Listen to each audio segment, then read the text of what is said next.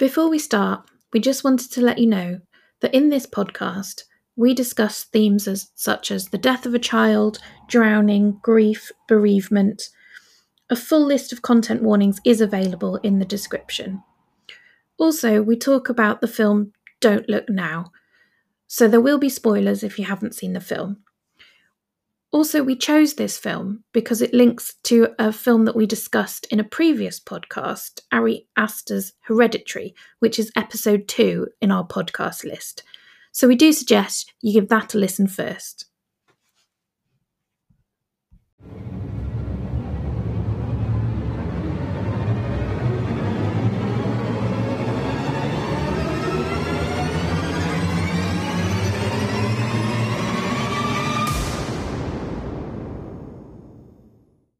Hello, this is Panic Pixie Scream Girls, a podcast about horror and anxiety. I'm Holly, and this is Becky. Say hi, Becky. Hello.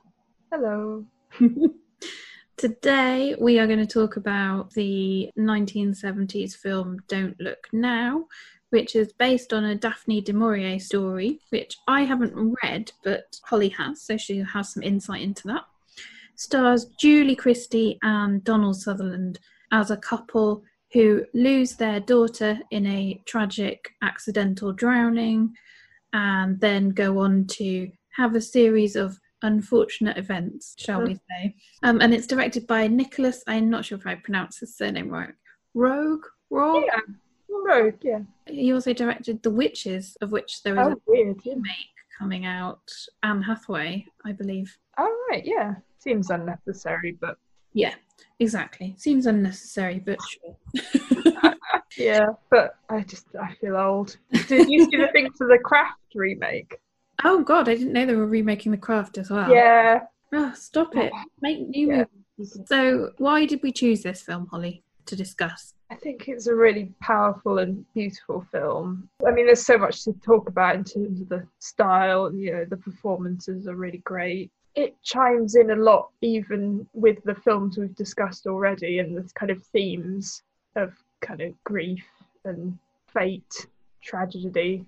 Yeah, I think that's true, because we discussed in our last episode, we discussed Hereditary, and it's quite an interesting film to contrast with that, because they're both dealing with grief, intimacy, family relationships, but they're both dealing with it in a very different way.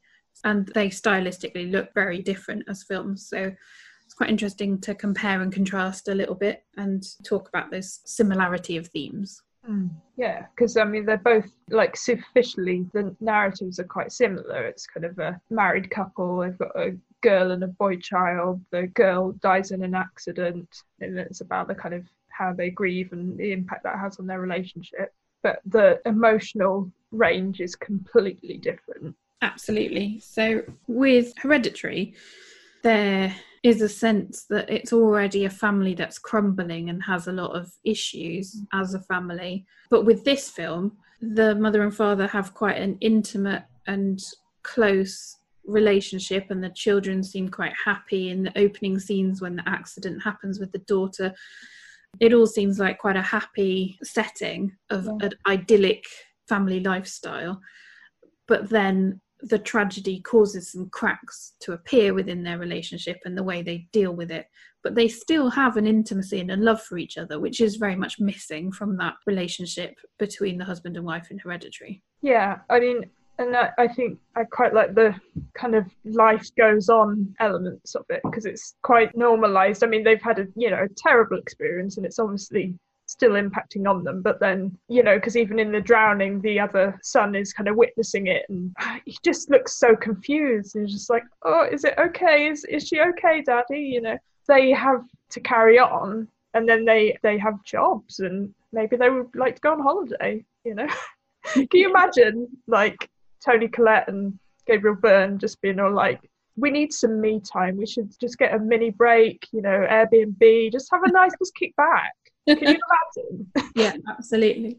And there is a bit of a difference in that there's quite a lot of raw animalistic sort of screaming and vocalization of the grief that happens in Hereditary. Yeah. Whereas it's much more internalized. Although there is, Donald does scream. Donald Sutherland does do quite a bit of wailing and screaming. Oh! Yeah, definitely. But even so, it's still much more internalized in the way they're processing their grief.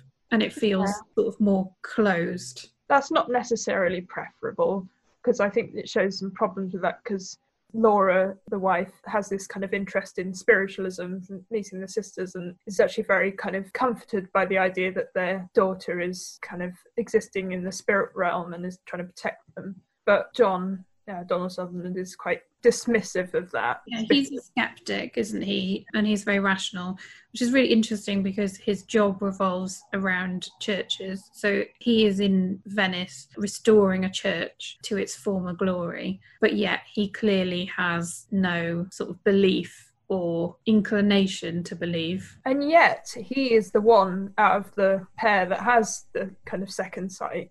He has a premonition of his own funeral, but he fails to realise that's what he's seeing, which is interesting. I think for him, there's a warning, isn't there, of like being closed off from what is around you, not seeing and not listening. I mean, it is in some ways an often overwrought trope.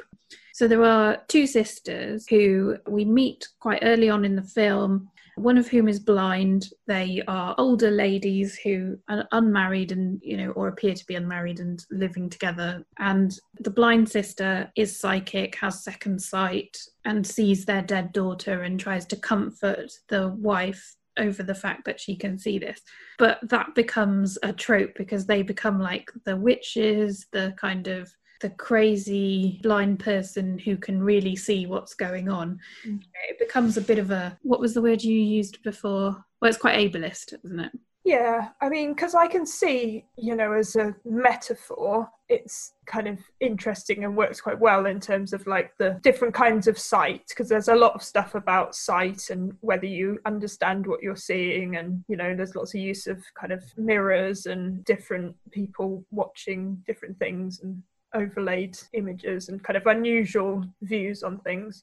But yeah, I mean, it's almost like the ableist version of the like magical Negro trope, because it's basically that they exist to be kind of otherworldly and to kind of bring revelations to the main characters. Yeah, and it is poetic in a way. It's the blind person is the one person who can truly see. And that is very poetic, but it is also problematic for sure. There's a lot of symbolism within the film, and that's one of the things that I'm very attracted to in the film. I like films that have a lot of symbolism, a lot of recurring motifs, a lot of patterns, and things that intersect or come together at the end. Those are the kind of films I really enjoy and really get into. One could say that sort of chimes in with my personality. As someone who suffers from OCD, something that really irritates me, and it's important to mention, is when people say, oh, I like things to be orderly, or I like patterns, I'm very OCD. No, you just like things to be orderly and you like patterns. That is not having a debilitating mental illness, which is what OCD is. Yeah. But I do recognise that as part of my personality, which may be interlinked to the fact that I have OCD as well, I am very much into patterns and the way things intersect and work together. And it's nice if things have a meaning for me.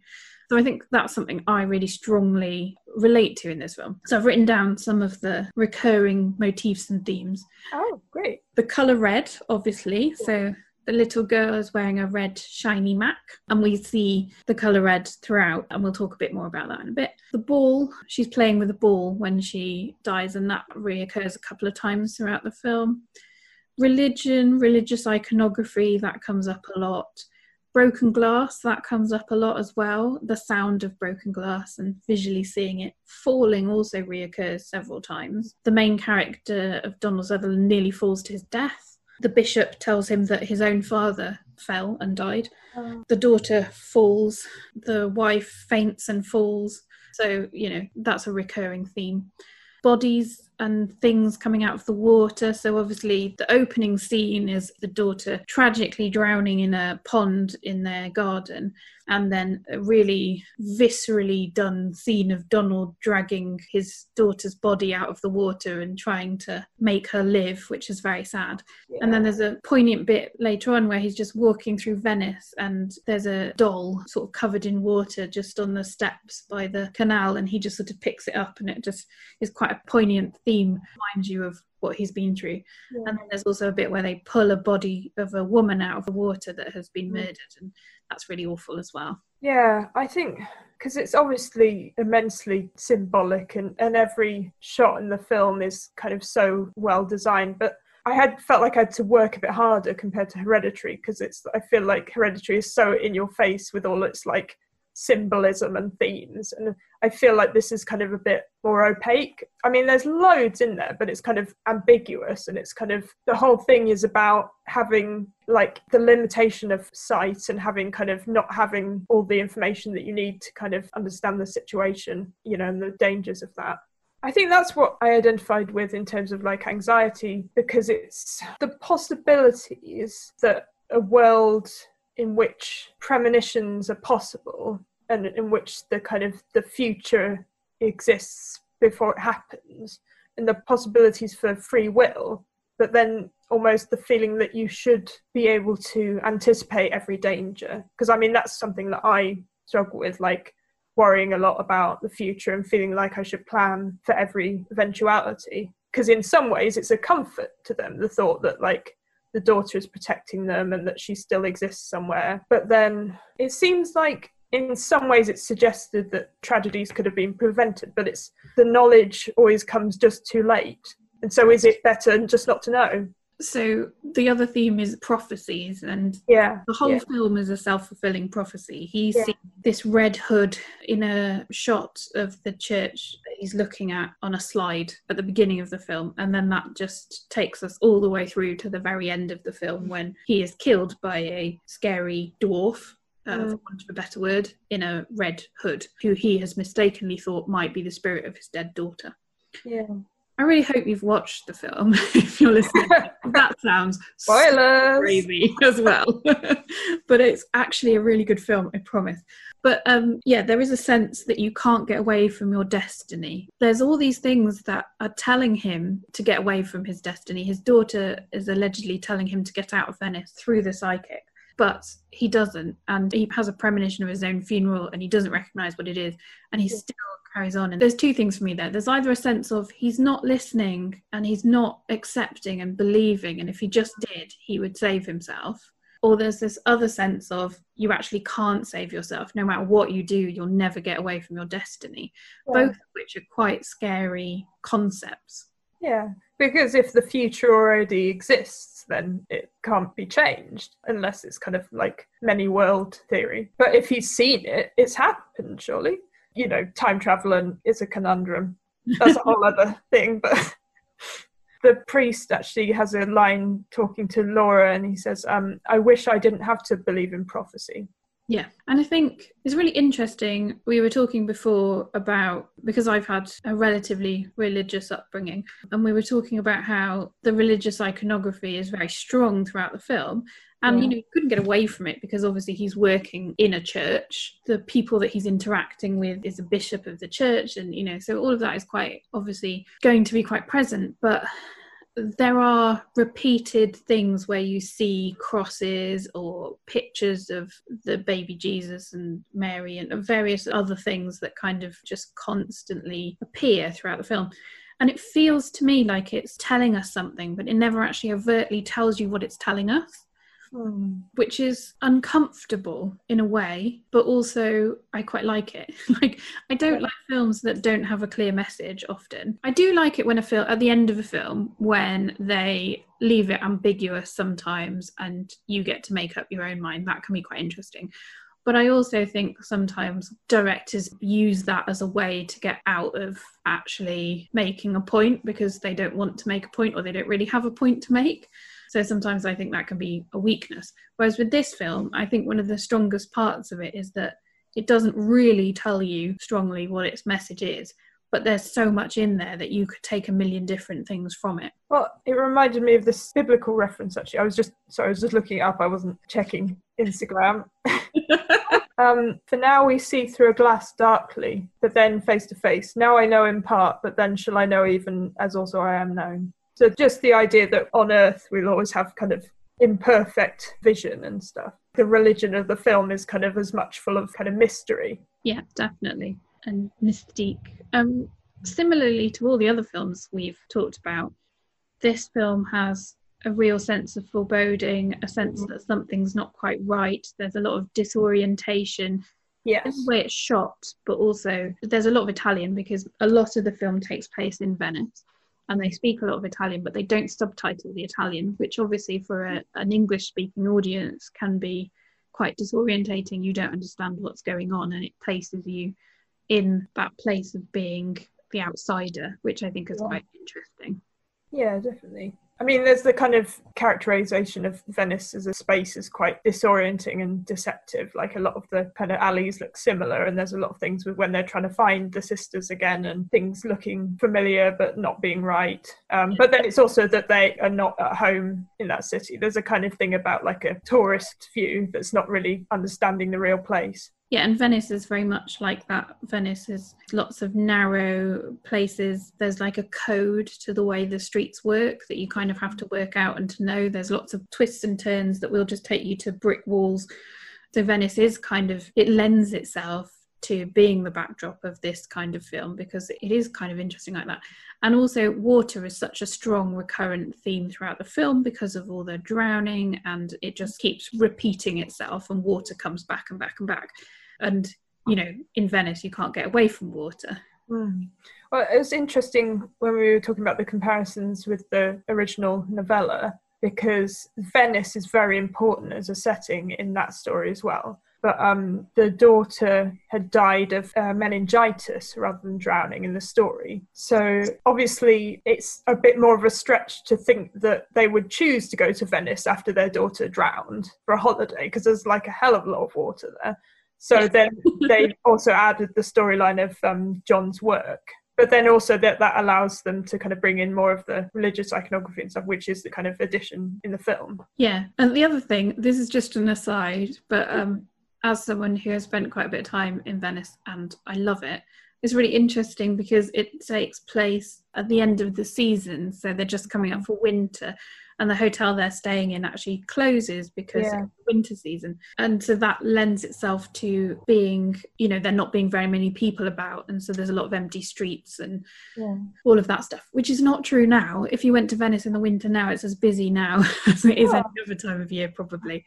But I think that might have been more true in the 70s, that you would have had a period where all the tourists have gone home and it's actually much more of an empty place. Also kind of adds to the sense that they shouldn't be there, and then there's not a place for them there, you know, that they're in danger, and you know everything is telling them to go home. Yeah, and also that you can't go back because, you know, that even like days later the hotel is closed and the guy is just chilling out and it's just like, oh, what, why are you here, what do you want, it's not right, you know, it's closed, go away. Yeah Just seems like very perturbed, considering like days earlier it was like a kind of fully operational hotel. Well, not quite fully operational. They were getting ready to close. I think they were their only guests. Oh, okay. Well, yeah, that's even more than like, why are you hanging around? Yeah. Oh, yeah, we were talking about Venice and the use of Venice. And you were saying how the tones and the colours throughout the film, it's quite drab and kind of muted, which is obviously a stylistic choice to make the red really pop when you see it. But it does give it, like, I know this sounds a bit strange, but with today's lens, it gives it such a 70s look as well to me. There's like that colour of film. Like a lot of film from that era just have that kind of, there's a lot of browns and it's just how I think of the 70s now on film. Yeah, and just to cast a kind of almost literal cloud over their whole holiday, it's not idealized at all. There's always something, and the kind of the look of it is a very gloomy city. Yeah, which is kind of true. Venice is very grey because of the stone and You know, there's not a lot of light as well in many ways because there's a lot of these tiny passages and bridges and links. It is a damp city because of the water and there's rising damp up the walls and stuff. So all of that is kind of evocative of the sense of Venice. But there's also a side of Venice that is incredibly beautiful and incredibly bright, you know, the really positive sides of the water. And you don't get any of that sense because obviously it doesn't link in with the feeling that the film wants to give you. So should we talk about that sex scene? So it's got quite a famous sex scene, which is quite a long sex scene. It's extremely intimate. It's not done for titillation or kicks. It is done to show the intimacy of them as a married couple. And I feel like at that point it's kind of like a healing moment for them. They've been dealing with their grief and they've been struggling with it. And you showed that the previous intimacy that they had at the beginning, then when they're having food together in the restaurant later on, you can see the cracks have started to show. He's working very hard. That's how he's dealing with his grief. He's throwing himself into his work. She's there accompanying him but not really having much to do and feeling kind of a little bit lost and alone, and there seems to be a bit more distance between them. And then she is told about the fact that their daughter was there, seen by the psychic, and is still with them and still happy, and she feels much better, and suddenly she changes. And then they have this beautiful sex scene together where they just reconnect as a couple. It is really beautifully done. At the time, it was seen as quite risque, even though by today's standards, you probably wouldn't say it's that bad. Oh, it's lovely. But I think the first time I saw it, I was pretty young. And then I was just like, but it just like, it looked so like awkward. But then now I'm just like, that's pretty hot. Yeah, and it is like, it's a very real sex scene. It's not done beautifully. As you say, it is a bit awkward. There is a bit of like arms not knowing where to go and everything, but it just kind of, it does work. And it's also the way it's shot, which is quite interesting, is they cut it with the scenes of them getting dressed after they've had sex, which is also quite... I don't really know what the artistic intention is behind it, but I also find it adds to the kind of intimacy of the scene. Yeah, I think it's just to show that as a part of kind of normal life for them as well. That's kind of part of routine and daily intimacy, because it kind of shows the things, you know, them getting ready together in the bathroom and dressing and just being so comfortable with each other. And then also that we talked about, because the sex scene was only briefly referred to in the original novella, and Nick Roeg said that he wanted to show that theirs is a happy marriage by adding the scene, because a lot of the other scenes, like to drive the plot, were kind of conflicts. And they spend a lot of time, you know, arguing about things, and he wanted to show that they were happy. But that makes it more sad, because, like they could have been happy. They were already happy, even though they'd had a terrible loss, and they could have been happy again, you know, they could have gone on. It just seems such a waste. And then the last line, John's like dying thoughts in the story, which really stuck with me, is what a bloody silly way to die. Yeah. It's just like, oh. It is. It's really sad. And that's the strong feeling that you get from this film, is it's very, very sad. In some ways, this isn't a traditional horror. It's actually categorised on Wikipedia as a thriller, but it is widely seen now and accepted as a horror film. And I think that's because it does have a lot of the things you would expect in a horror movie, that kind of sense of foreboding, and there's lots of paranormal elements to it and all of that kind of stuff. But I think overwhelmingly, it's not a scary film, it's an uneasy film, and it just leaves you with a tremendous sense of sadness at the end. Yeah, definitely. Which you don't get referring to Hereditary. I don't really get the same tragic loss sense at the end of Hereditary, even though everybody died. Pretty bad. Like, that leaves me with more fear, I suppose, than this. Yeah, that leaves me with just like, what the hell did I just watch? Because the most famous kind of image from this film is of the red hooded figure running away down the alleyway, and that's been kind of parodied in a lot of stuff. It's in Spaced is the one I remember. As if that's the kind of central bit, and it's all about a kind of creepy kid, but it's not really actually such a big part of the film. And also the whole thing is that John isn't scared of the figure because he thinks that's a child and it's possibly his daughter's ghost, and he doesn't have fear. So the whole problem that leads to his death is that he doesn't correctly understand the situation. He thinks that it's a child in danger. It turns out to be an adult killer. It's mainly the kind of reversal at the end when we kind of understand actually what's happened and John gets killed. Then that's the real shocking moment. Yeah, and there is a real sense that the spectre of the killer is haunting the film. It's kind of hard maybe to pick up on as well. It maybe isn't immediately obvious to people, but there's a scene where they're coming back in a gondola and they're passing the police doing, CSI stuff, listing the prints and everything at the potential scene of a murder. And then there's this woman's body that's dragged out later from the canal, and they know that there's a serial killer on the loose in Venice, and it's sort of that stalking the background. But you never kind of relate the little dwarf that you see very small snippets of, which you don't know is a dwarf, you just see this little red hood. You never kind of relate that necessarily to the serial killer until the end. That's the kind of the big twist. Do we want to talk about the use of the dwarf as well? I think that's quite important. Yeah, I mean, because then also that's the kind of killer dwarf trope has been massively overused in horror and is obviously very problematic. This is a person, they are small. The end.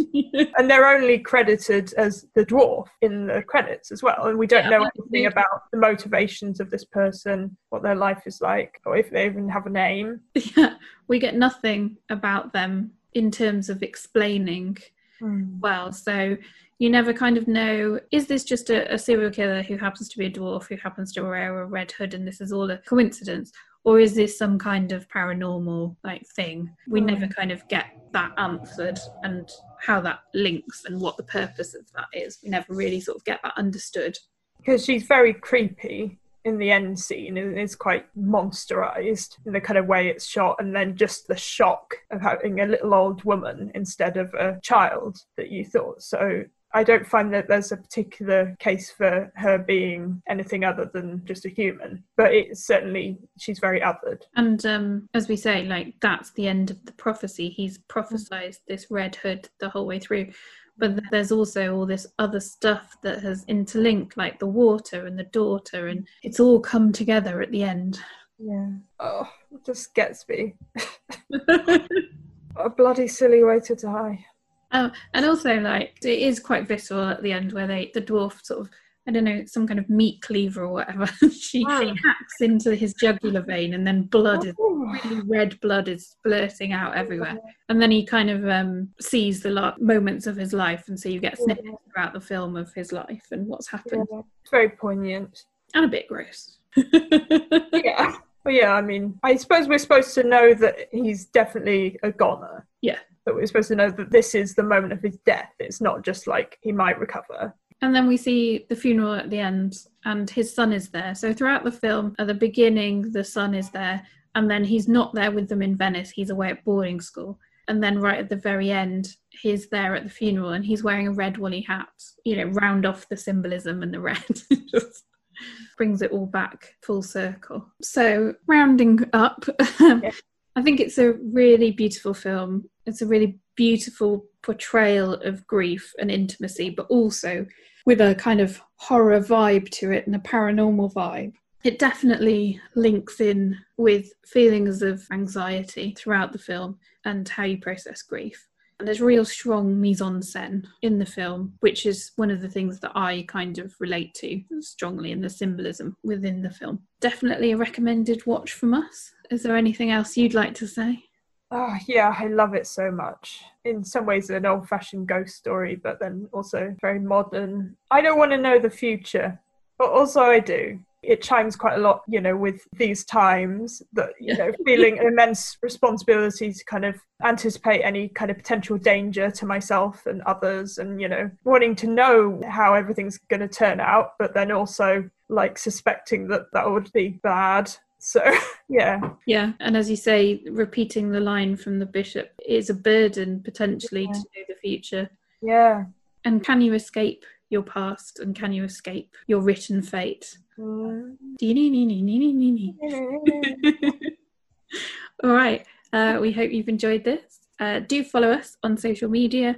We are at Panic Pixies on Twitter and Instagram, and you'll find us as Panic Pixie Scream Girls on Facebook.